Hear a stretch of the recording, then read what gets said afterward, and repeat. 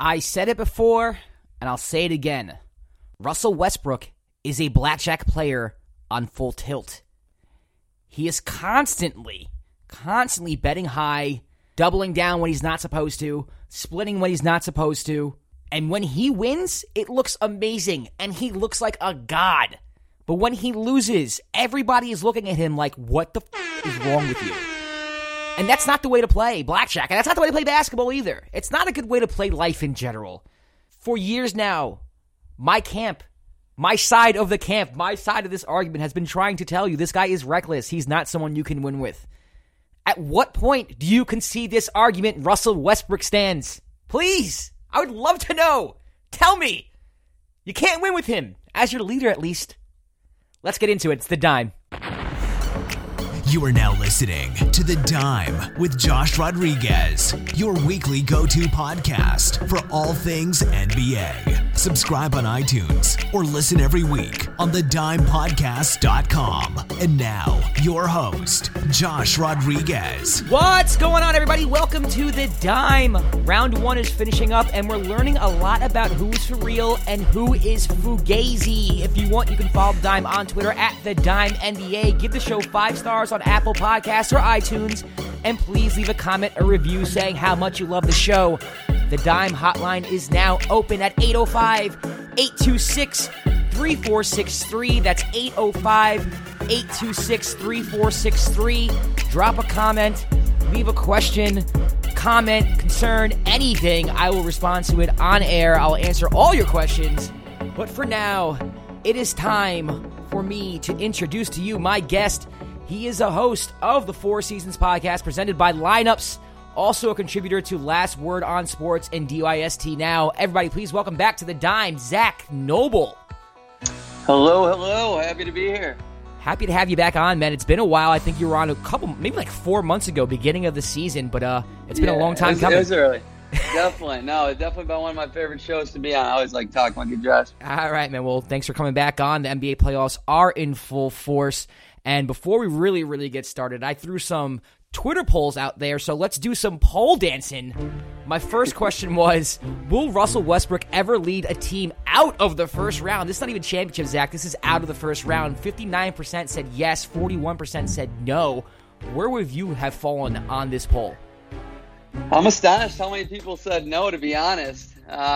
It definitely, I have to think about it. I mean, he's about to lose his third straight here, and his playoff performance keeps going downhill. His PER, I mean, is down to a 14 in the playoffs this year. It's pretty disgusting. I mean, he's not even an all-star type player right now. I mean, every year since KD left, it's just depleting in the playoffs. It's been sad, and now everybody's had such high hopes for him going into this one, almost being the favorite in a 6-3 matchup, which is just crazy. But for me, I think, I mean, a lot of things have to change. I've definitely lost a lot of hope. Russell, I've always been a Russell guy. I love him to death.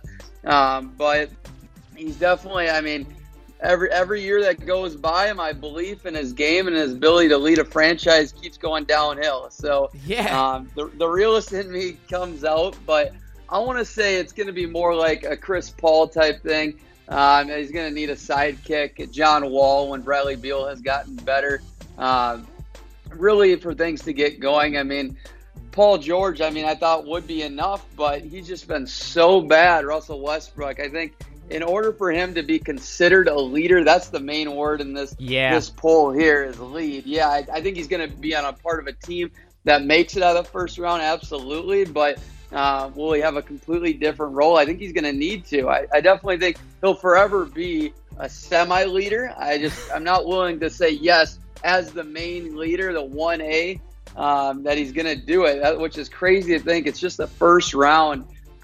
So I'm going to say it's going to have to be like a 1B role. Right. So a co-leader, as you can say, but I really want Russell to honestly change his game completely, which he's never shown any sign of adaptability whatsoever. So I don't know why you'd ever believe in me that I think he can do that.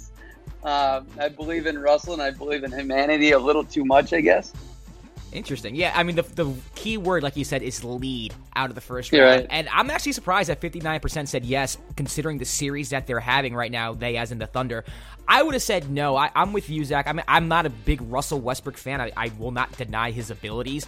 But for him to lead a team out of the first round, I think if you can't get it done against a lower-seeded Utah Jazz team, and against, don't get me wrong, Portland's the 3 seed, but they were favored going into this round. I don't see how him getting older, being a leader, is going to be beneficial for him and getting out of the first round. I agree with you, where it's going to have to be in a sense where he's the 1B, kind of like the Robin, to maybe even Paul George. It could be Paul George's team next year, or maybe down the road, down the line later in his career, he kind of hops on another team and is a nice part of the team, but isn't the leader. It's just crazy because talent-wise, I think the Thunder have more talent. And a lot of this, I truly do put on Billy Donovan. I'm like the least biggest Billy Donovan fan there is in the league. But, I mean, it's undeniable what Russell's doing. And he just takes so many bad shots, and he misses so many of them, and he keeps going. And his swag never wavers, that's for sure. Yeah. But tell me this. I mean, could you ever see him having a role like a Rajon Rondo and just becoming a pass-first guy? Because I think that's how he's got to do it. I mean, literally drop down to around 10 shots, 10, 12 shots, especially when he's not hitting them. I mean, if he's hitting them, he can catch on fire and go off.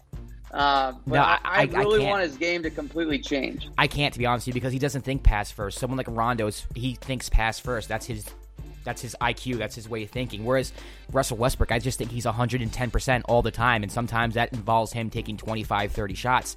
Now, I think he can develop into kind of like a Derrick Rose role, which I know you're familiar with because you're a T-Wolves fan, where he comes off the bench and he's kind of instant offense, and he does bring some spark off of there later in his career, but who knows? I mean, he has to become self-aware, though. I think that's the most important thing for him. He has to become self-aware. Self-aware and Russell Westbrook. That cracks me up. It might come with maturity, man. I want to bring up one last thing. It resurfaced yesterday, back in 2016, a playoff interview. Russell Westbrook came out and said, Fred Katz asked him on why he doesn't watch film.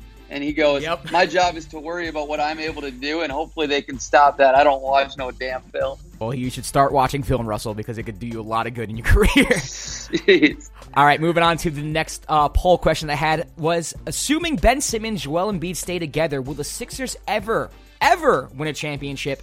38% said yes, while 62% said no. That's a big number. I was kind of surprised. I thought this would be more 50-50. Where do you fall on this? Yeah, I think a big part of this is a lot of people, are questioning either the health or they don't believe in Ben Simmons as much. I guess there's so many question marks with this team going forward. I'm a firm believer that Joel Embiid has the talent to be a top 3 player in this league. He's a top 7 guy right now, absolutely. in my opinion. Yeah. Yeah. Do you think he could ever, he has the potential to be number 1 guy? I do. I think he is already. I just think he needs to stay healthy. That's the one downside with Embiid right now. I think he can be the best player on a championship team. He just has to be healthy. Yeah, no, I'm saying, outside of Giannis, Harden, Steph, KD, Embiid's one guy that I think has the chance to be the best player in the NBA. I agree. Yeah.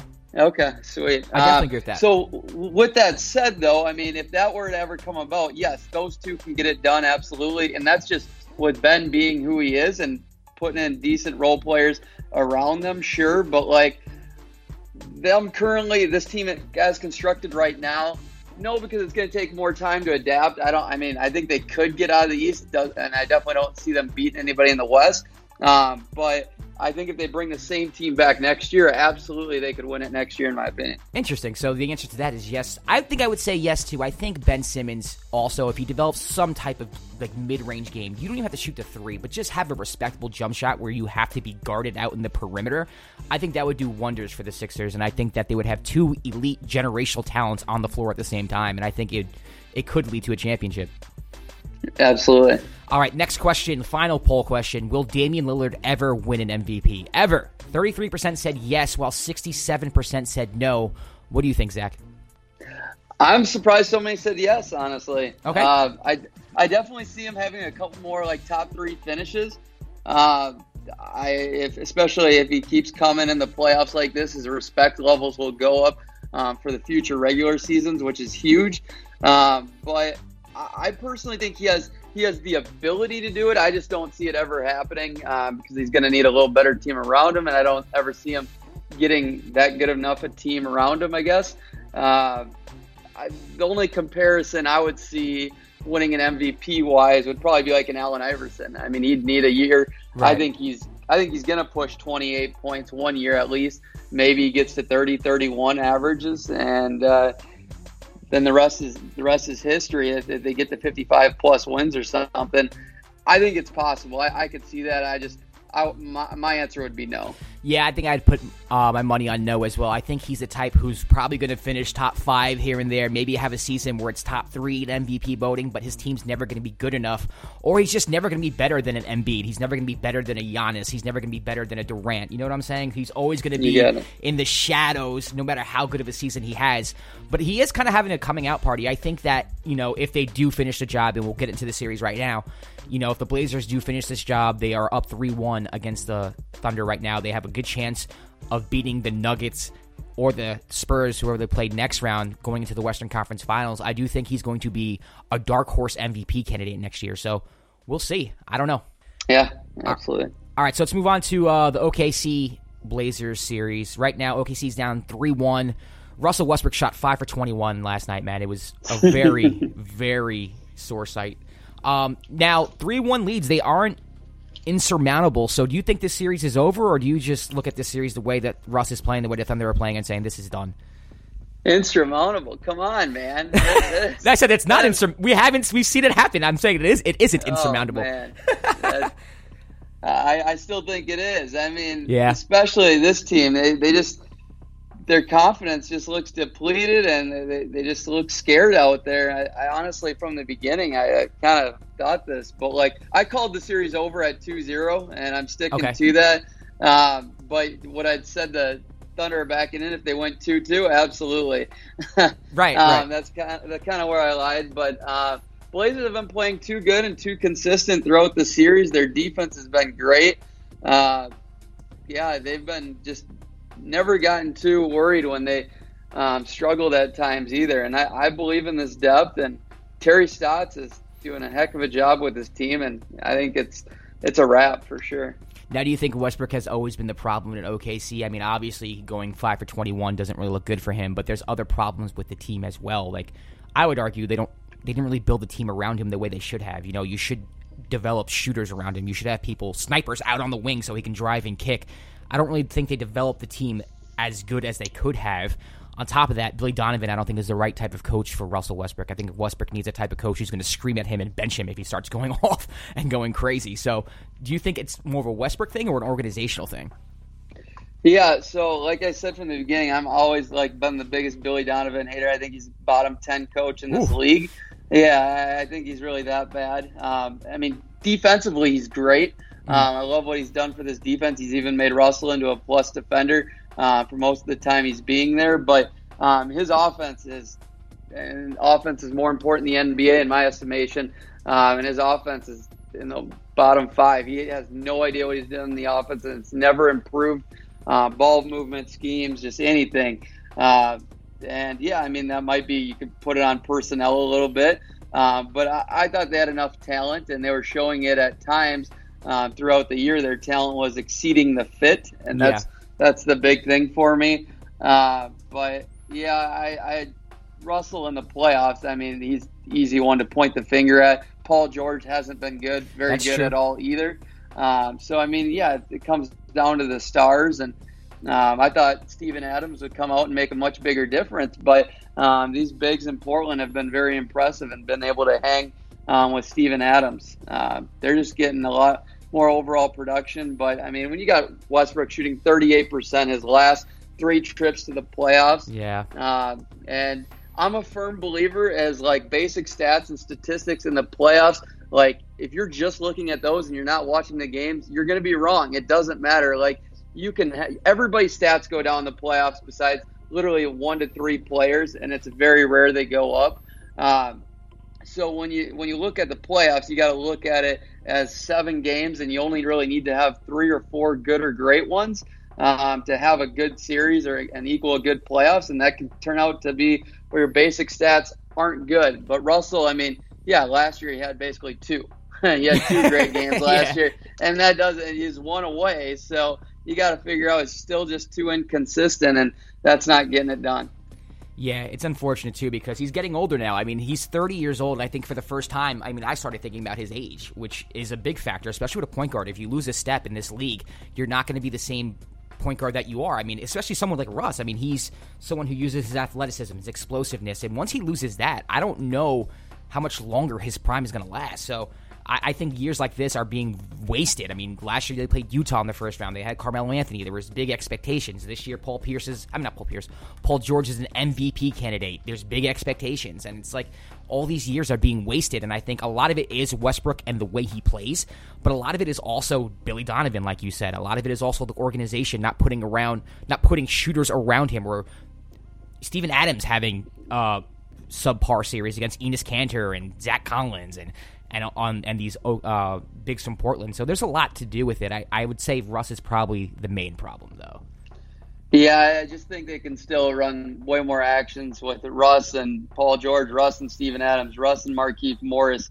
But instead, I mean, it's just too much trying to free flow, and Russ's mind moves way too fast for other players to adjust, and it just doesn't work like that. I mean, Another stat, he's won of the last 15 playoff games since Kevin Durant left. He's only had one where he shot 50% or better. I mean, that's terrible. It's just bad shots, and they're not creating them and getting him the looks he needs. That's terrible. Now, what do you think about Paul George? Do you think he's regretting staying? Because he was so adamant about staying and having a good time. He seemed to like Russ, and right now, I mean, these press conferences are so weird. You've been watching the press conferences where they're just silent? Yeah. It's so weird. And that's one thing where I've lost a lot of respect for Russ. Being a big Russ guy, just whether you like his game or not. Like, I've always liked him as a person, but his beef with Trammell just doesn't hit home. I mean, that's setting a bad precedence for the future and just for players right now. I mean, he's got to grow up a little bit, and the dude's 30. You never want to say that about somebody. Yeah, I mean, he's never going to grow up if you're 30 years old and you're still acting that way, right? I mean, come on, at some point, you got it. This is who you are. And Paul George is just kind of going along with it, too, but it makes me wonder if he's like prisoner, if he's just doing it because that's his teammate and he really doesn't want to do it. Because Paul George is known as a nice guy around the league, and he's kind of going along with it. So, to me, it's weird to watch. I don't think Paul George is happy at all. I think he's kind of regretting his decision to stay. I personally think Paul George has got to realize he's got to take a little blame on himself. Yes. I'd love for Paul George. He still have never been a constant killer and he has the game to do it. He just needs to take 20 plus shots a game. And I just don't think he has that in him emotionally and mentally, I guess.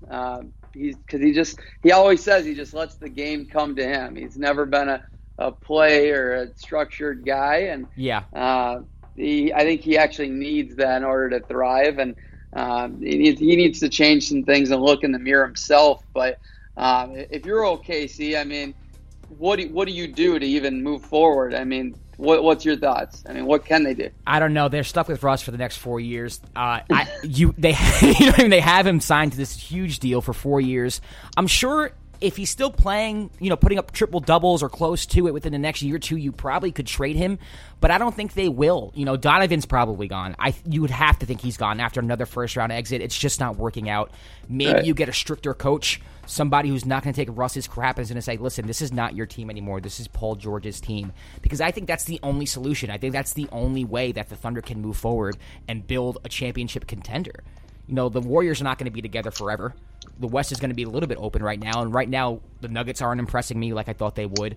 The Blazers have come around pretty strongly, but I don't think that they're a juggernaut in the Western Conference. I think the West is still kind of a little open. The Rockets have a window that I think is going to close pretty soon, and I think you can make the case that OKC, if they hire the right coach, if they start using Paul George as their leader and Russell Westbrook falls back a little bit, that maybe they can build a championship contender, but it has to happen right now. They need to fire Donovan, and they need to hire the right coach, and they need the right system, or else it's never going to work. You got it. No, I think their personnel, I mean, they still have the guys that can find a way to get to the second, third round if they change some things that I don't necessarily think are going to change. But the only move, I mean, Paul George, I don't see him demanding a trade next year, but I mean, I could see him sooner than later. And if you trade Russell Westbrook, you lose Paul George. That's a guarantee. Right. The only reason why Paul George is there is because of Russell Westbrook. So you can't trade Russ until Paul were to ask to be out, and then dominoes might start to fall. But you're not going to get much better players than Russ and Paul George in OKC. So you kind of got to try to make this work as much as you can. And for me, the one thing that sticks out, the glaring thing, I mean, you obviously start with Billy Donovan, try to find the perfect coach, and if there is one out there. And then the next move is Steven Adams. I think he's very replaceable. I think they'd be just fine with Nerlens Noel, like a Markieff Morris, Jeremy Grant, going very small. But his contract's so big, it's $24 million, and I think he still has a lot of upside. I think he's a guy like Nurkic. A lot of people see a lot of upside. I personally think Nurkic has a way higher potential. Absolutely, yeah. Steven Adams' defense, he's a good rim protector, and just a solid player on your team where I think he's a tradable piece.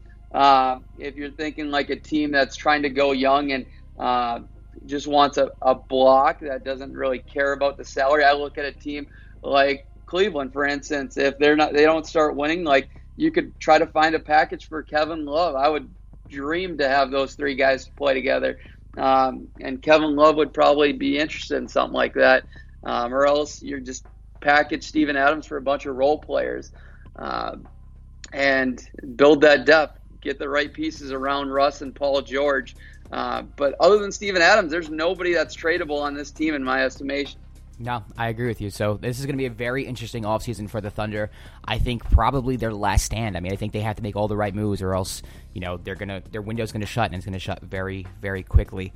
Let's move on to the Sixers-Nets series. This has been my favorite series, and not because I'm a New Yorker or anything like that. This has been the most entertaining series for me, and that's because of Jared Dudley versus Ben Simmons. This is the rivalry that I did not know I needed. It's exactly what the NBA needs in every single series. I love it. I don't care that Ben Simmons is infinitely better than Jared Dudley. This is amazing, and it's made it so much more entertaining for me.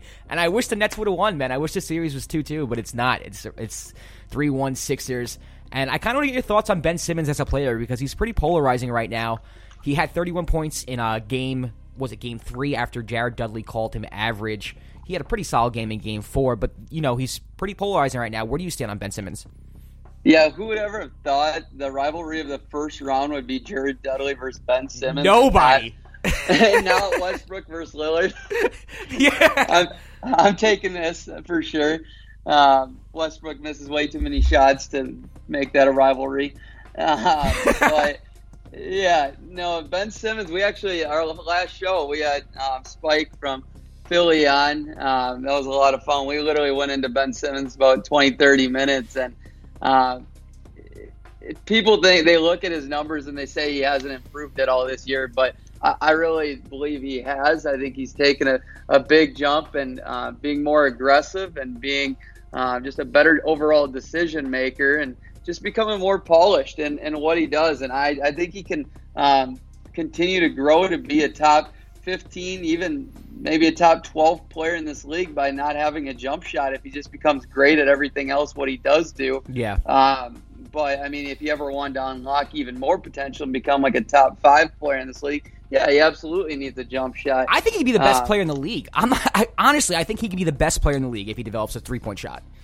Right, but Willie, I don't know. And that's the one thing we talked about and harped on is, like, we all believe he's right-handed. I'm onto this. Like, okay, it's a real thing. And for instance, his brother is his trainer, so it's like he's not a guy that's necessarily gonna push him to change at all.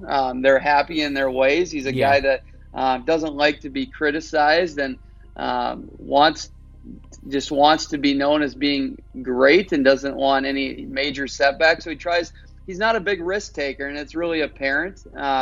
And the guys that become great and have a massive amount of potential are risk takers at first. You got to make a lot of mistakes to learn where you can grow. That's just life in general. So it's tough for me, but he's an amazing defender.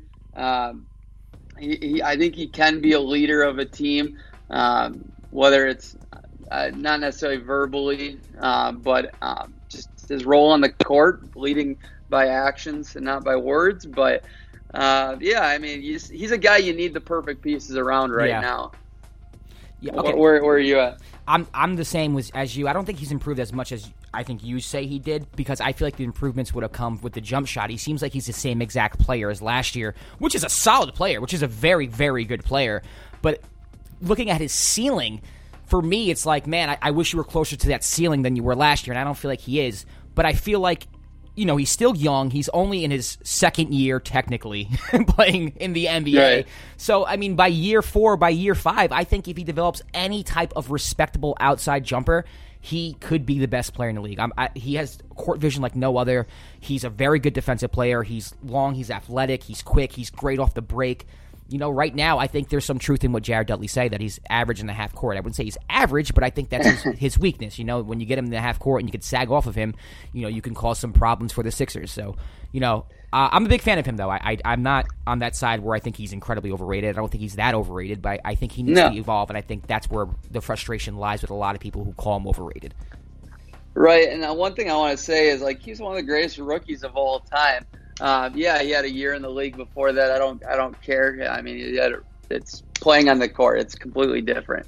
And he was one of the greatest rookies of all time. So your margin of growth at that point is very, very small. I mean, his leaps are going to come a little further down the road here. So if they want to, but I mean, he's already, I believe he's a top 25 player in the league, maybe go to top 30.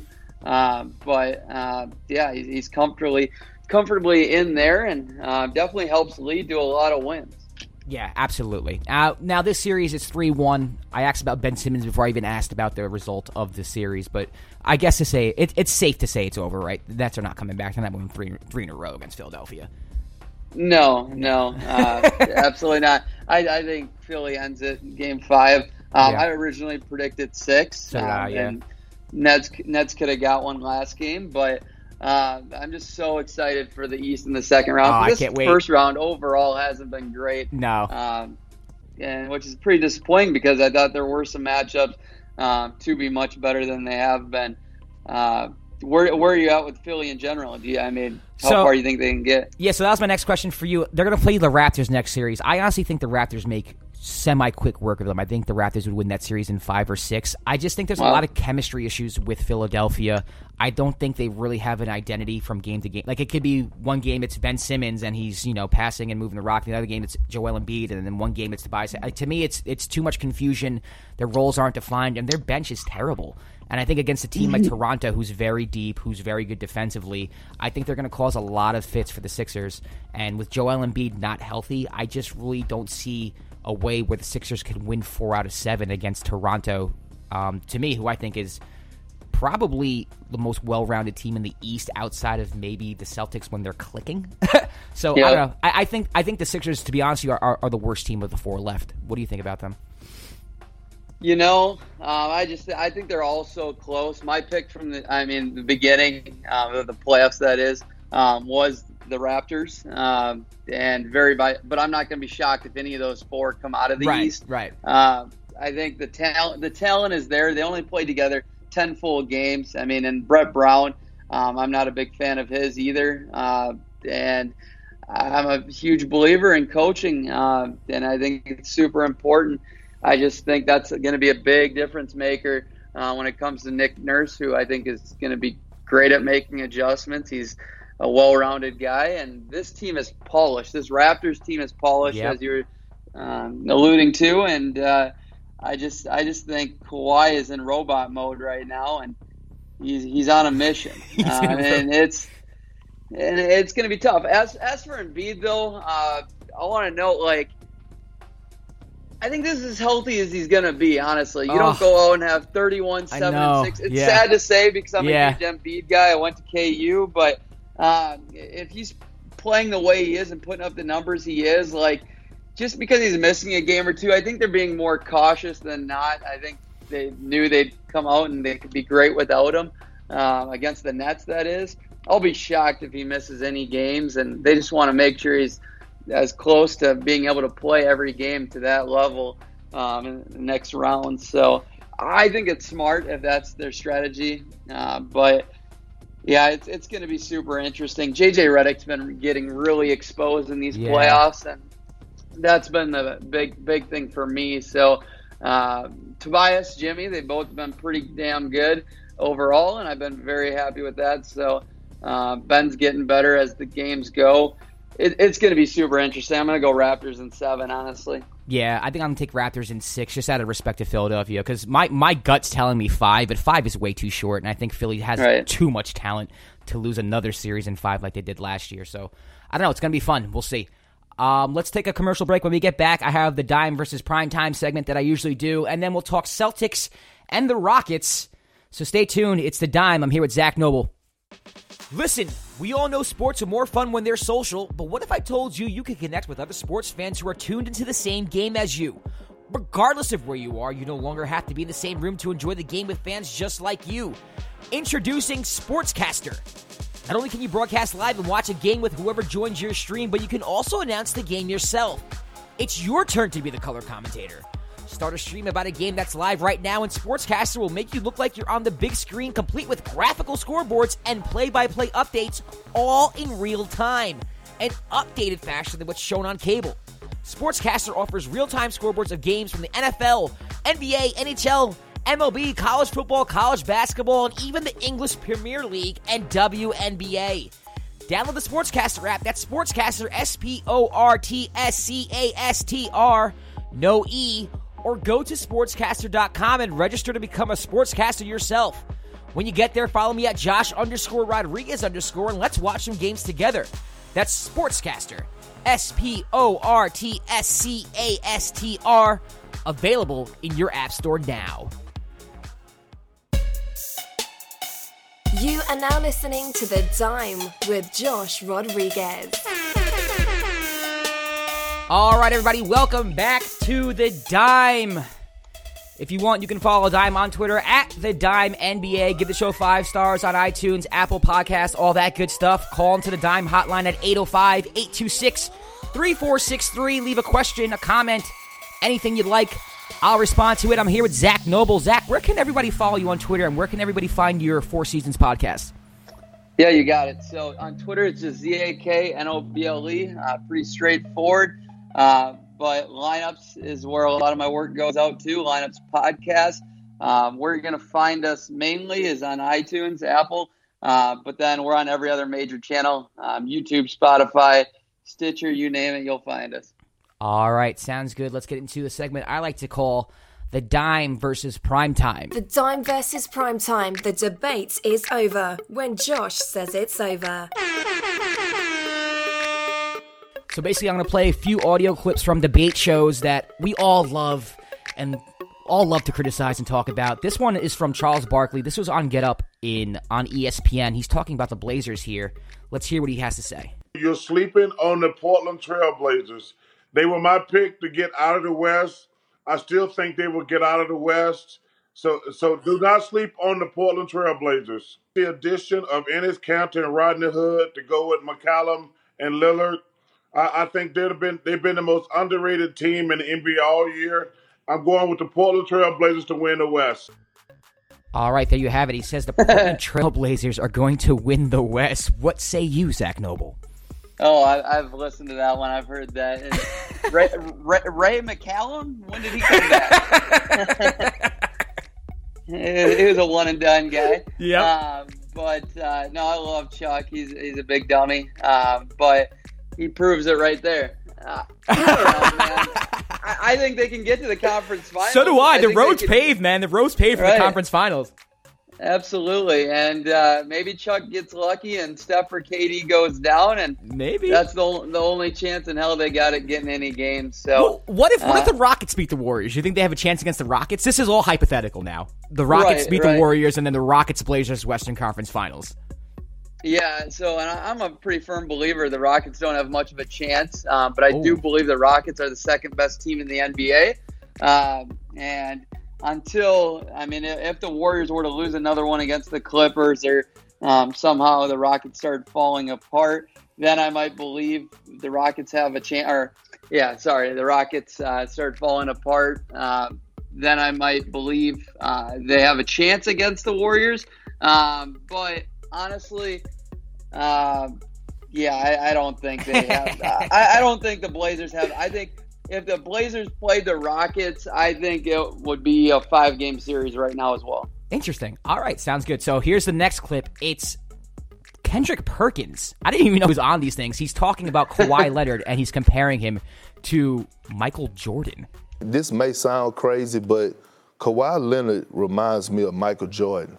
And I'm not saying, I'm not comparing him to Mike, but if you watch the way he plays, his style, the way he plays the game on both ends, he can have a game that mimics Michael Jordan. He's not all the way fancy. He gets to his spots. He got nice turnarounds, big hands, palm the ball, and on the defensive end, he's probably the best in the game. So what do you say to that? Kendrick Perkins says that his style's like Jordan. Not so much that he is Michael Jordan, but his style is like Michael Jordan.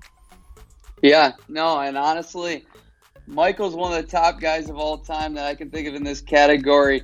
But Kawhi might be even better for being able to get to his spots any way, anywhere he wants, anytime. It's unbelievable. And every time he steps foot in the playoffs, he proves himself as to how he can do it. And just nobody can stop him from getting to where he wants. That's why I call him a robot. I mean, not only because of who he is emotionally and mentally as a person, but his game is very robotic. I can't think of anybody that's been better at getting to their spots in, honestly, NBA history. Yeah, I think that's actually a very interesting comparison. I think a lot of people pull back when they hear Jordan, but I do think he is right. I mean, he's not as quick or as explosive as Jordan. I think Jordan was a little more creative, but I mean, the way he gets to his spots, the way he plays defense, just the whole nature of his game, I think is very similar to Jordan. So I like that comparison. I do. Absolutely. And look at Kendrick Perkins out here trying to build his brand. Okay, we see you, Kendrick. We see you. All right, moving on. This is Nick Wright. He's talking about the Boston Celtics' chances playing the Milwaukee Bucks next round. Milwaukee is a different animal. Milwaukee, there's a reason they're the only team in the league. They're the only team in the league with top 5 offense and defense, except they have third-ranked offense, number 1 defense in basketball. You think Indiana's a good defensive team? Milwaukee over the course of the year was better. Milwaukee is not limited and is offensively and is not a team that is going to be clanging wide open three-pointers the way Indiana was. And when you say if they go there and take one of those first 2 games, this will be the first series Boston has to start on the road since 2016. Do I think they're going to go to a rested Milwaukee with the probable league MVP and steal home court advantage in the first 2? No, I don't. All right, there we have it. That's Nick Wright saying that he doesn't think the Celtics have a chance against the Milwaukee Bucks. Let's shift over to talking about the Celtics. I wanted to talk about them. They just swept the Pacers. Let's talk about that next series. It's going to be Bucks and Celtics. There's no way the Pistons come back from a 3-0 deficit. Right. That is insurmountable. So what are you looking for in this series? What do you think about what Nick Wright said, and do you think the Celtics have a chance against the Bucks? So, first of all, Nick Wright's my guy. I love him. I like him a lot. Out of Kansas City. That's where he got his career started. But the Bucks are a different animal. No shit. The Pacers aren't an animal. Right? The Pacers. They're right. The Pacers, what are they, a lap car in the Indy 500 or something like that? There you go. There we go. Right. Anyways, Fugazi, that's the word that's been sticking with me this whole conversation, opening it with Fugazi. Anyways, yeah, I mean, the Bucks are the beast. They're the best of the East for sure. I mean, they're unreal. And honestly, Bud has been the coach of the year. Yes. Just he's coached in the playoffs, made a deep run. He knows what he's doing. I mean, top to bottom, they have experience. But, I mean, this team as a whole has never been out of the round. And honestly, call me crazy, but the Celtics, I mean, look as good as everybody expected outside of Gordon Hayward. Say it, Zach. Say it. He's coming around inch by inch. He's not back to 100% Gordon, but he's getting there. Yep. And honestly, I pegged the Celtics from the beginning of the year to win the East. Yes. Before the playoffs, I said I went back to the Raptors, but honestly, before the playoffs, I also picked, this is before the Celtics were looking good, I also picked the Celtics to beat these freaking Bucks. And I do think the Celtics are going to beat the Bucks in 7 again. Yes, Zach. I am with you. I am with you on this. I actually picked the Love Celtics. it. I picked the Celtics to win the East. I did. Love it. I was on the same train as you, where I was like, okay, listen, they have the highest ceiling, they have the most talent in the league, and when the playoffs come, I think they're going to get it together. I think they got it together against the Pacers. They swept the Pacers, and it's not like I know they didn't have Victor Oladipo, but I feel like they got their groove back a little bit. Gordon Hayward's playing a lot better, and they have the highest ceiling out of any team in the East. They do. They're good defensively. I think their attitude in general, like they have dogs. They have Marcus Morris and Terry Rozier.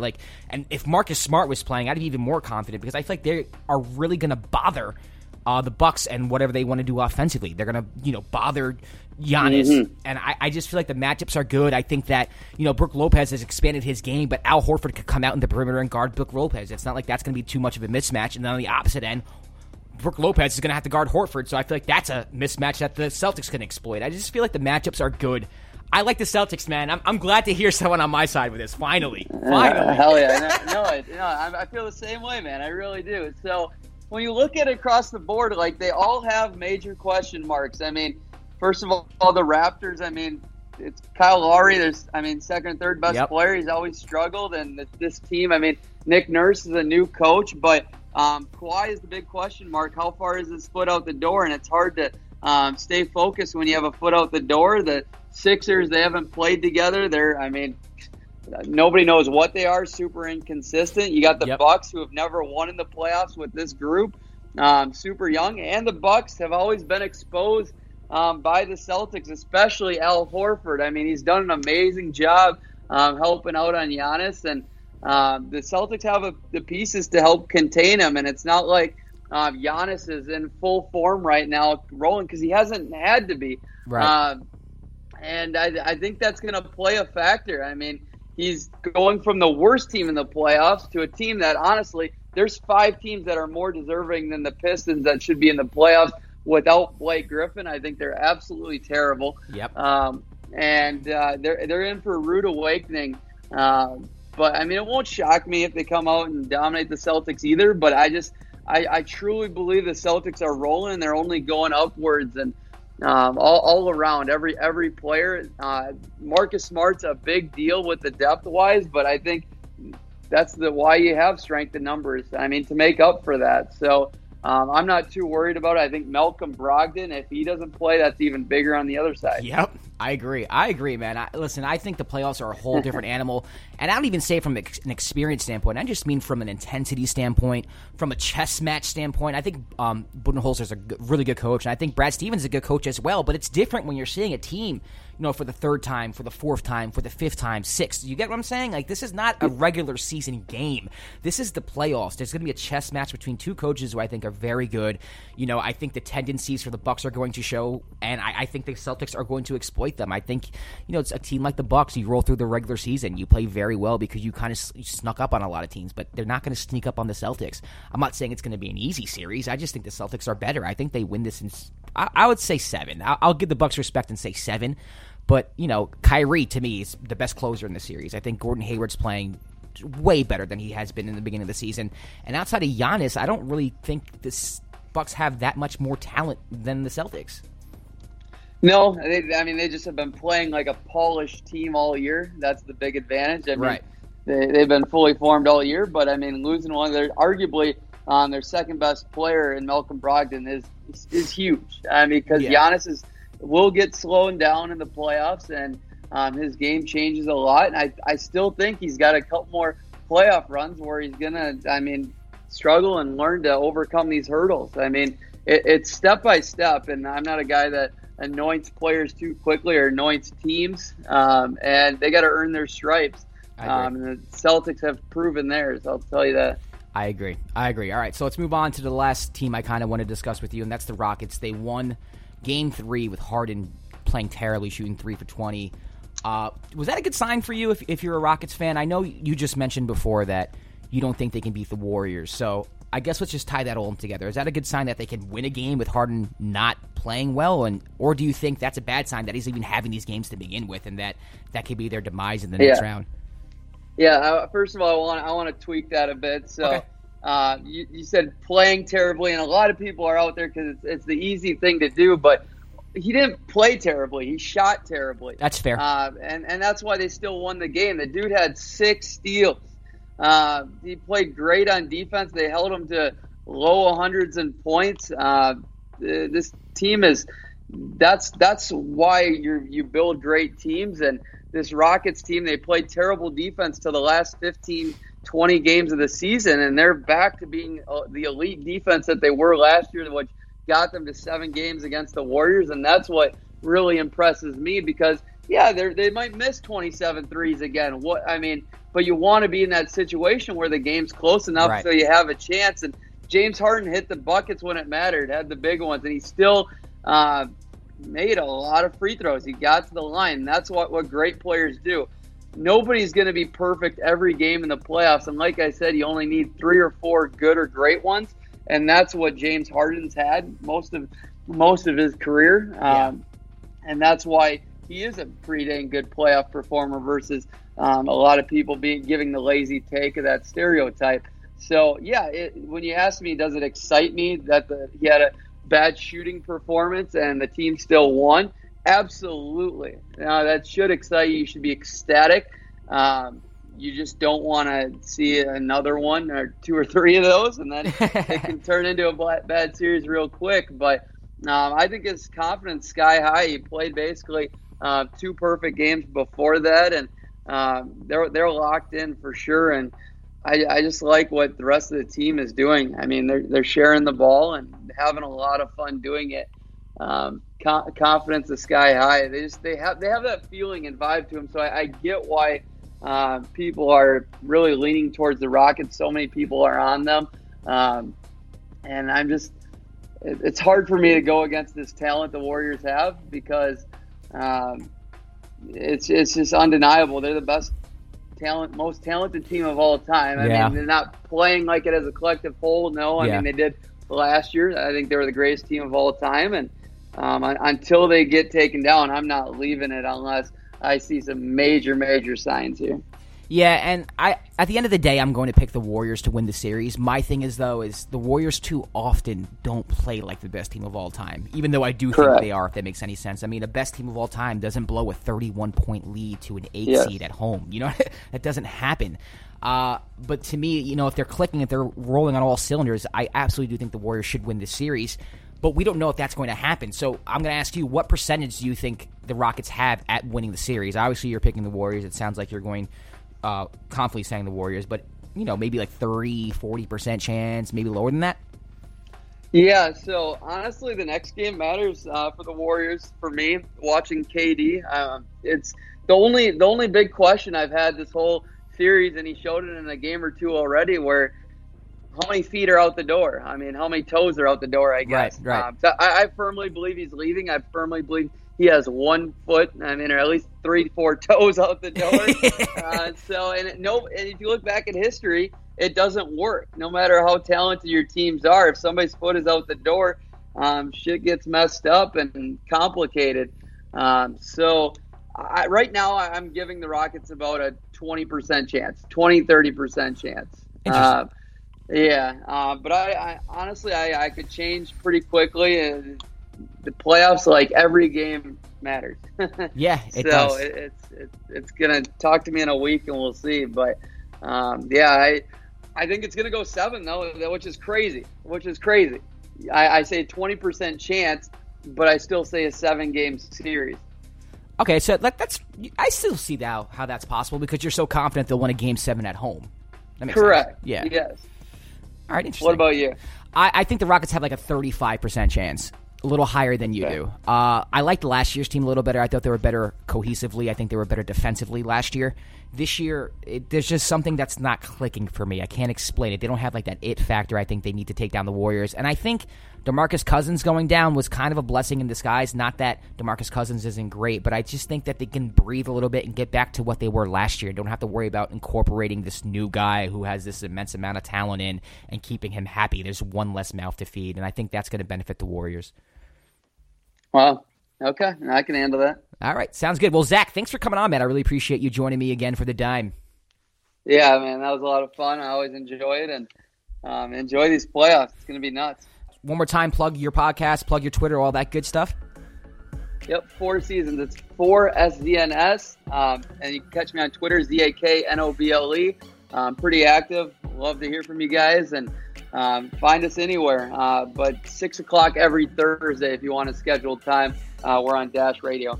Thanks again, Josh. There you go. 4 seasons. It's a really good podcast. I'm subscribed to it. I listen to it. Him and his co-host Ryan, they do a great job. Definitely worth the listen. If you want, you can follow The Dime at The Dime NBA on Twitter.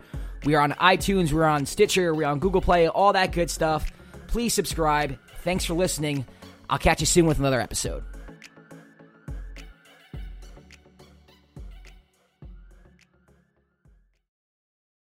With Lucky Land Slots, you can get lucky just about anywhere. Dearly beloved, we are gathered here today to... Has anyone seen the bride and groom? Sorry, we're here. We were getting lucky in the limo and we lost track of time. No, Lucky Land Casino, with cash prizes that add up quicker than a guest registry.